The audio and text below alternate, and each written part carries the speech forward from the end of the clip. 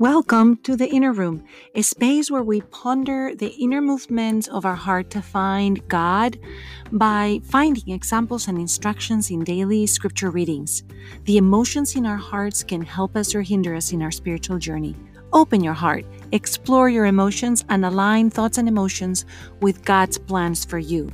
When we learn to feel and align our emotions, we advance in our prayer life by loving more deeply, remaining in peace more often, and finding courage for the journey of life. My name is Sofia Fonseca de Niño, and a big shout out to my son Marco Niño, producer of this podcast. Sit back or walk with us. You are most welcome here. Two themes come up in today's readings. One is about the meaning of covenant, and the other one is about the feeling of rejection. Covenant is much more than a contract. Covenant is a sacred union.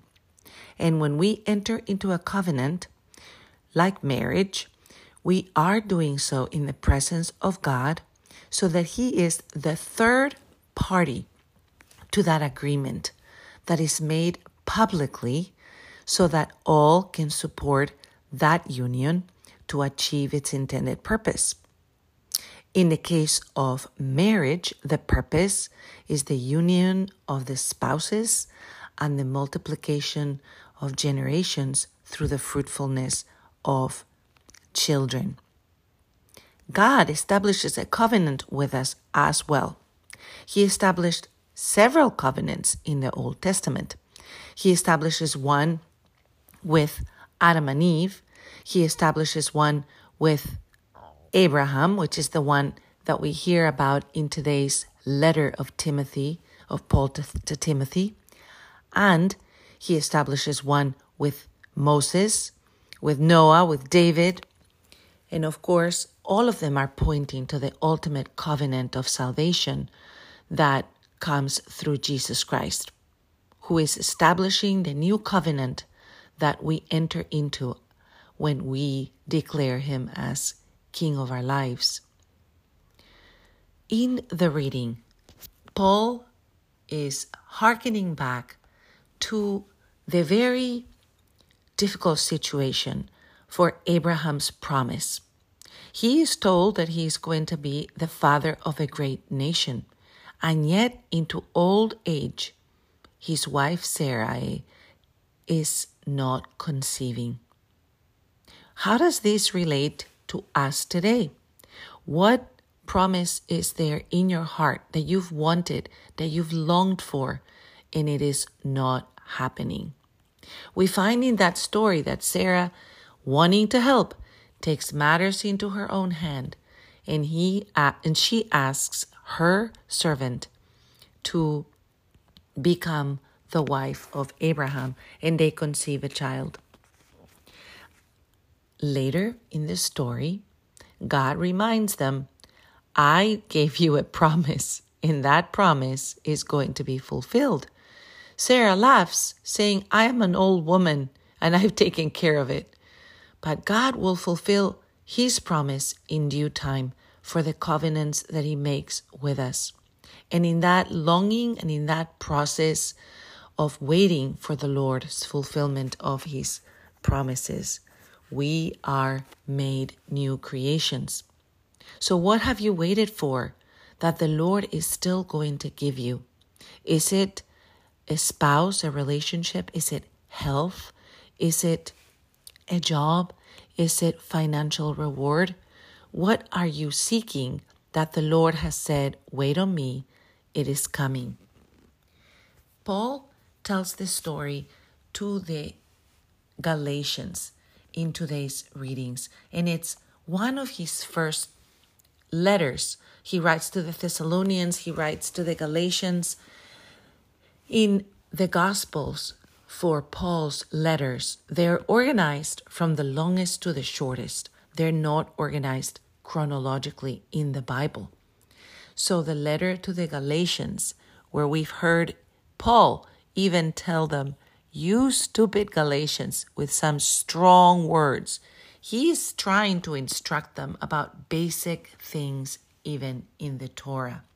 He's telling them that there is a covenant with Sinai that was done for freedom, and there is one that is done for slavery. And we are slaves when we try to take matters into our own hands and we think small about our future, friends. But God establishes his covenants with us so that we will be made new creations in the process of waiting, and so that his glory and his character will be made manifest. In that waiting time, many times we get to see that it is not in our own strength, that our own plans are not going to work the way we intend, but that the Lord has greater plans for our lives than we could ever imagine, and that he will come through. That is why in Psalm 113, we praise the Lord. Blessed be the name of the Lord forever. We praise you as your servants, now and forever. From the rising to the setting of the sun is the name of the Lord to be praised. Friends, the Lord our God is like no other. He looks down from heaven. He raises up the lowly from the dust. We use this psalm as we do every day to raise our praises to our Heavenly Father, who makes covenants with us. We continue in the gospel reading for today in the Gospel of Luke, and we are up to chapter 11. And more crowds are gathering, friends, as Jesus is making his journey through different lands to Jerusalem. And Jesus says to them, "This generation is evil. It seeks a sign, but no sign will be given it except the sign of Jonah." Sometimes the Lord speaks in a cryptic way, and it can be cryptic to us who from 2,000 years later are trying to understand the languaging, the messaging, the images that the Lord uses in his parables. And it can also be something to ponder for the people of the time who are coming to him seeking a sign, not sure of who he is. Is he a prophet? Is he Elijah that has come back?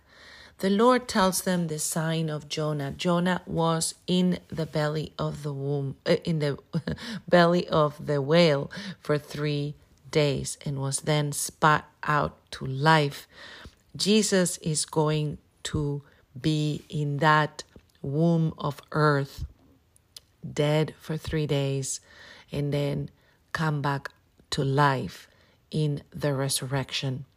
Look at the harshness, friends, that we have to be aware of, that the Lord will come to judge us, and that the people of Nineveh would be less criminal in their behavior in throwing Jonah out than the people in Jesus' time who didn't recognize that the Son of God had visited. And how about for us? We've received the revelation, we've received the Bible stories, we've received Jesus as our Lord, as the King of Kings in our lives. And many times we do the same thing as the Nineveh people, and as the Jerusalem people, as the Capernaum people that see the Lord in their midst, and we do not heed him. We do not follow him. We do not extend the kingdom. The Lord says that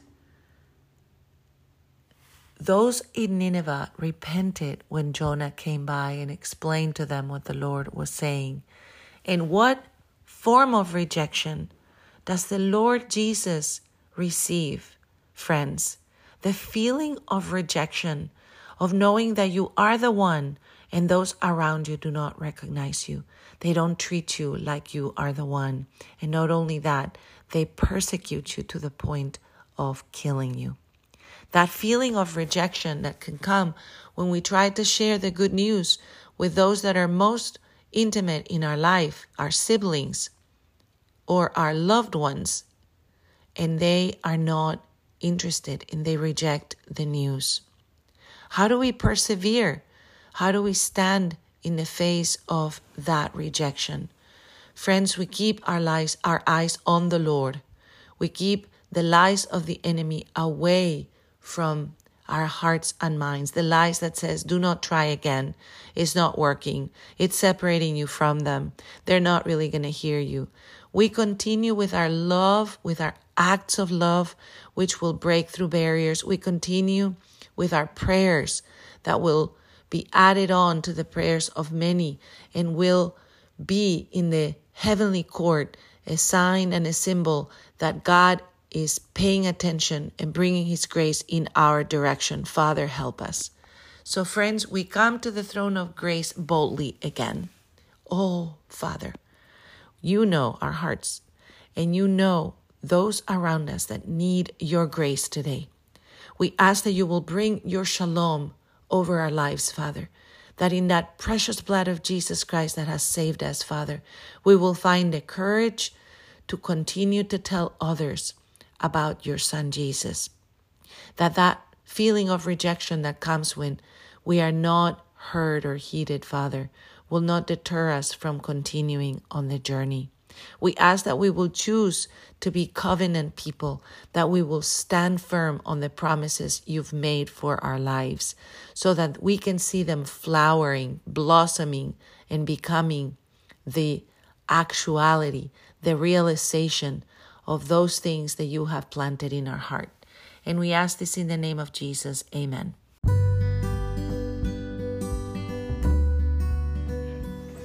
Hello, this is Sofia Fonseca de Niño, and I welcome you to this Inner Room. You can find us on Facebook, Twitter, and Instagram under the Inner Room, Emotions in the Bible, and we would love to hear your questions, your ideas, or your comments. Thank you for joining us today.